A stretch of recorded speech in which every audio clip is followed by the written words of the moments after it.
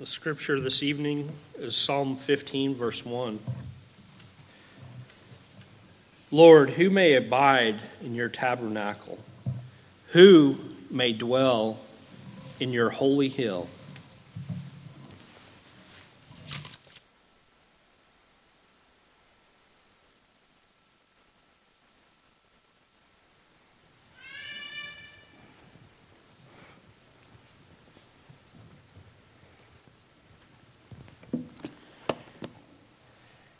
It's certainly great to see you, and it's great to have the Ryan Smithy family with us this evening. He is a gospel preacher, in case you couldn't tell from the look there. And I tell you what, Ryan has been a faithful preacher of the gospel for a number of years now, and he's here with his family.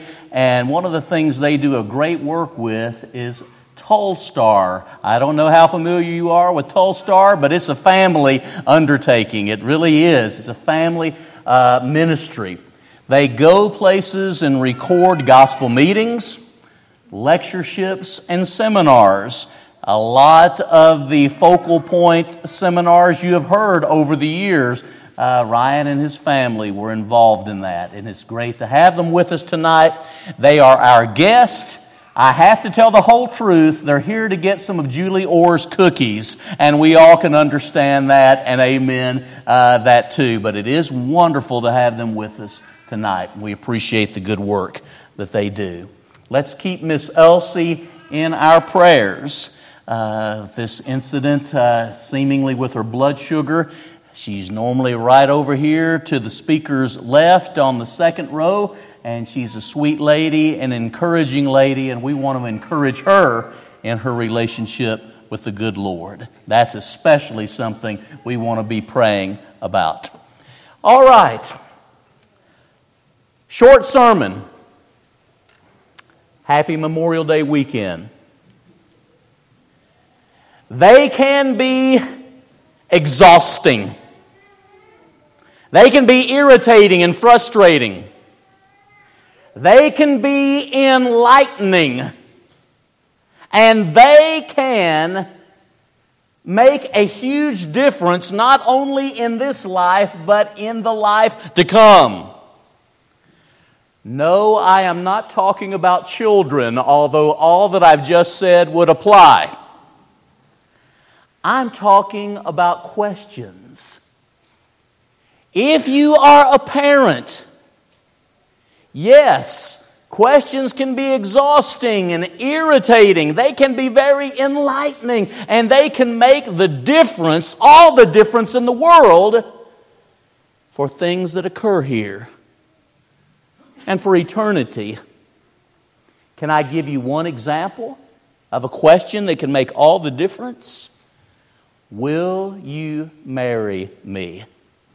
Doesn't a question like that make a lot of difference in one's life, and very likely eternity too?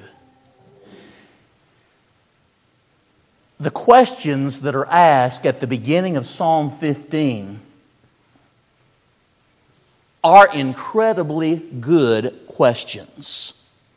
There's a couple of things that you need to understand about the nature of questions. The first one is this. The first insight is this. Insightful people ask good questions. And really the way to be a better Bible student is to know how to ask and to answer great questions from the text itself. But here's another insight. Rarely will you get a great answer without a good question preceding it. Rarely will you get a great answer without a good question preceding it. Psalm 15 consists of only 5 verses. But what a mountain of information is packed into 5 brief verses. Here's the way to look at the structure. Psalm 15, verse 1, the question. Really, there are 2, technically, but really 1 overall. More about that in a moment. Then in verses 2 through 5, there is an answer that consists of 10 parts. More about that in just a little bit. It sounds kind of like the 10 Commandments, and I guess we could think of these as 10 ethical practices. If we think of the 10 Commandments in Exodus 20, then we can think also of 10 ethical practices concerning others of one who is right with God. And then the last part of verse 5, these shall not be moved. There's assurance. There's question, there's answer, there is assurance.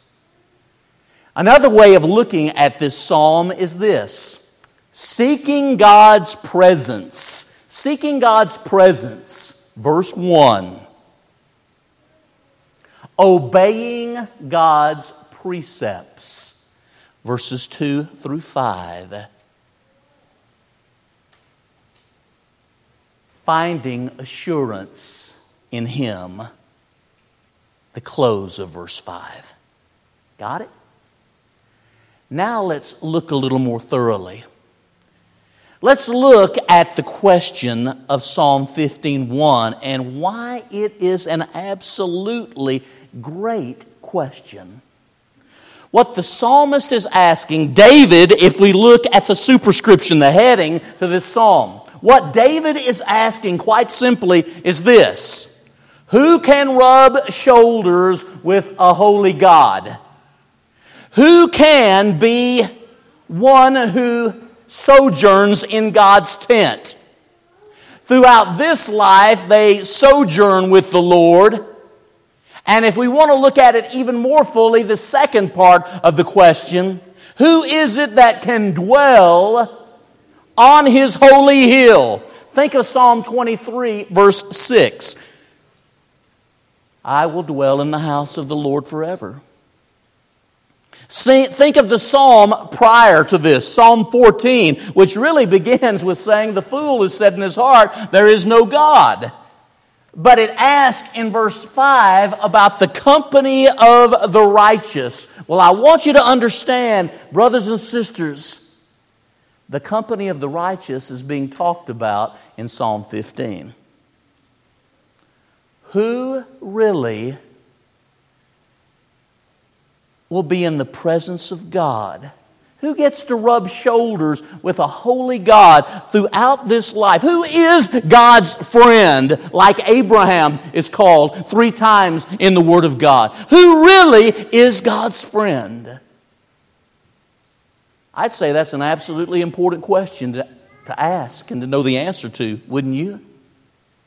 Who really is close to God? Who really is God's friend? Who really knows great communion and the presence of God in this life and will know that presence of God everlastingly in glory? Who? Now here's the thing. Psalm 15 is one of the most crushing chapters in all of Scripture. Because in verses 2 through 5, when he gives those 10 ethical practices, I suspect that even the best of us rarely go a week or two without crossing the line concerning at least some of these practices. Look at the 10. He walks blamelessly. Notice how these unfold. It's important to do this structurally. In verse 2, 3 positive practices of the person that wants to be close to God. In verse 3, 3 negative practices. Things they don't do. Then in verse 4, there's 2 positives. And then in verse 5, there's 2 negatives, 2 practices they will not do. Not going to do it. Positive, negative, positive, negative. then the assuring conclusion, those who practice these things shall not be moved. They will be people who dwell in the house of the Lord forever, who are God's friends. All right. Just look in your Bible as we go through these, beginning in verse 2.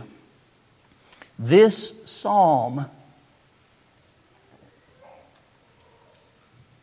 it sort of breaks us and humbles us. He walks blamelessly. The New American Standard says, walks in integrity. Do you always walk in integrity and blamelessly? Or do we do things that are not right in God's sight? Keep looking at the passage. Does what is right. Speaks truth always in his heart. Out here in the West Texas oil patch, do we ever sometimes just stretch the truth a little bit because everybody does it? Speaks truth in his heart. There's 3 positives. Now notice 3 negatives. And notice how he goes through kind of an anatomy aspect of the body. The walk. Does what's right. Speaks truth in his heart. Does not slander with his tongue. Just look at the various parts of the human body quickly referred to. Does not slander with his lips. Does no evil to his neighbor. They got what's coming to them. I just treated them the same way they treated me. Does no evil to his neighbor. Does not take up a reproach against a friend. Doesn't indulge or participate in anything that brings reproach upon a friend. Talk about a faithful friend. Somebody that won't do these things.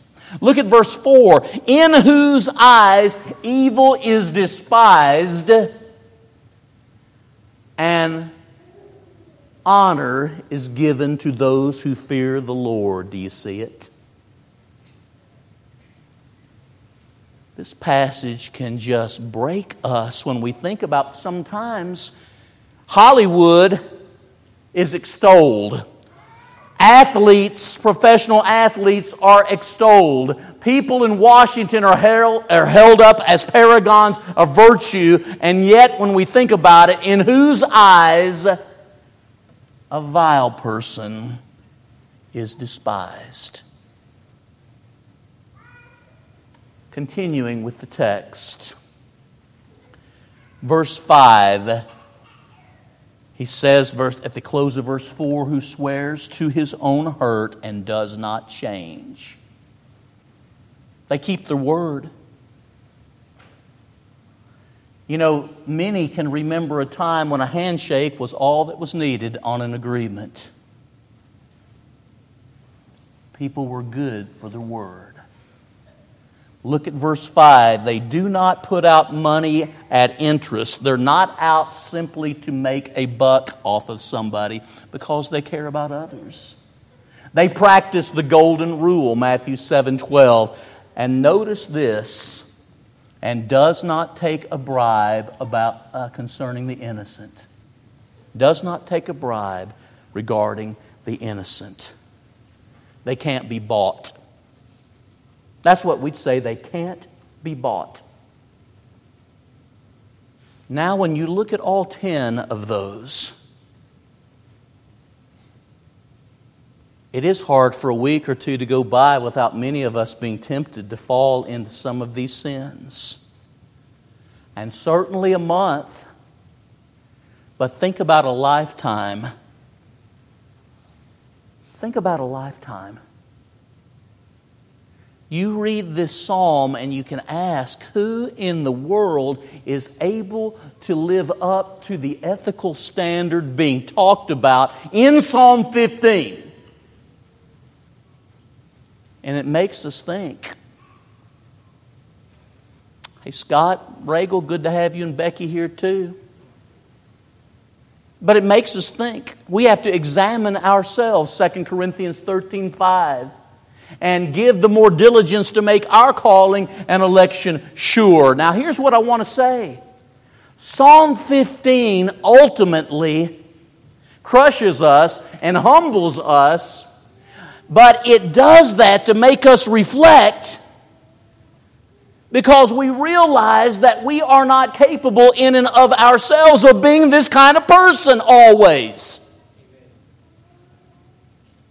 And this psalm points beyond itself to one who is Jesus.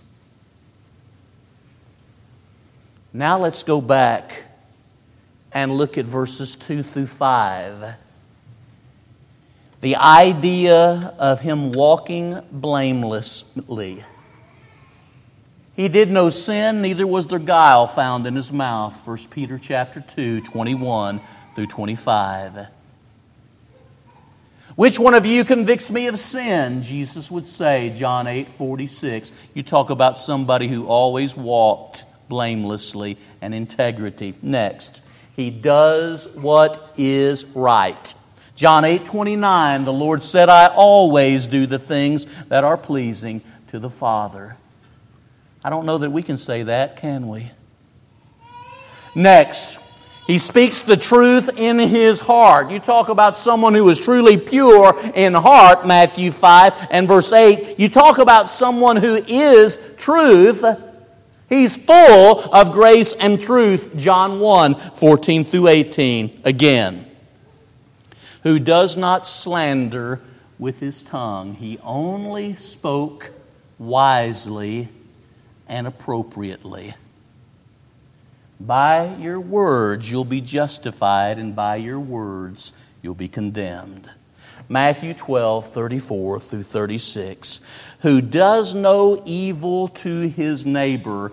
You talk about someone who ever practiced the golden rule. It would be Jesus. Matthew 7:12. Who does not take up reproach against a friend. Jesus didn't even do that against his enemies. After all, it was Jesus who cried out, Father, forgive them, for they know not what they do. In Luke 23.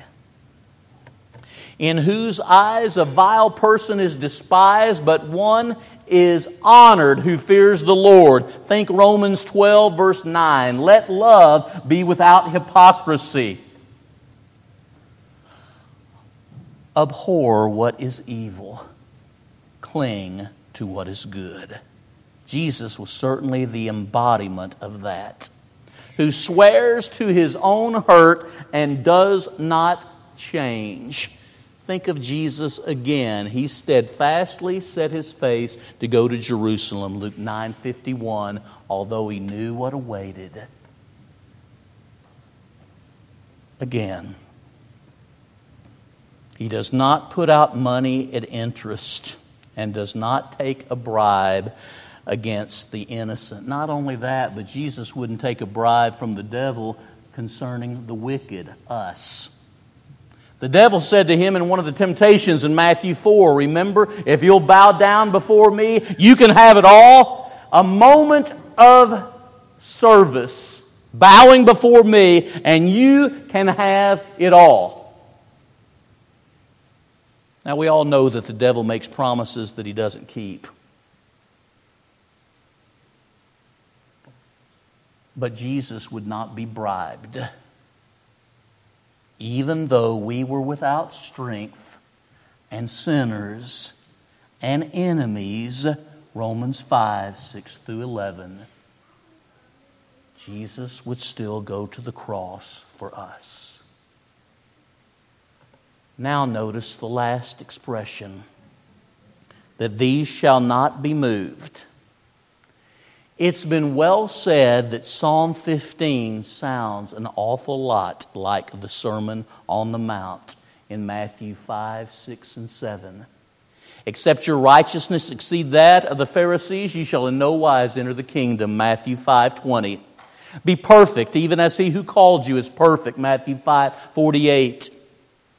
If you do your acts of righteousness to be seen of men, you'll have your reward, but not one from God, Matthew 6:1-18. These shall not be moved, those who rely on what God alone can give are people who can be God's friend, who desire more than anything to be in His presence. These shall not be moved. Matthew 7:24-27. The children's song, The Wise Man. The foolish man built his house upon the sand, and the rains came tumbling down. The foolish man's house went splat. It was moved. Those who desire to be in God's presence and His friend in this life and eternity, and who are willing to look to Jesus to make them right, these are the people who will not be moved. Thank you for listening. We're going to stand and sing our song of encouragement. We will not get to heaven on our own merit. We will need the blood of Jesus, who deals with our sin and who gives us eternal life. We need Him desperately. Amen. We need His grace. And how thankful we should be that He took the initiative in giving us grace through Jesus. That doesn't mean faith is passive. Faith is active and responds in love and obedience. Hebrews 5:8-9. Galatians 5:6. And we ask you to respond to His grace in faith and love and obedience. Have you come to Him in baptism, having repented of your sins? And for us as Christians, the people that are closest to God are the people that more than anything desire to be close to God. It's no accident. There is an investment being made out of joy and love to draw closer to God. Have you made the investment? Let's stand and sing.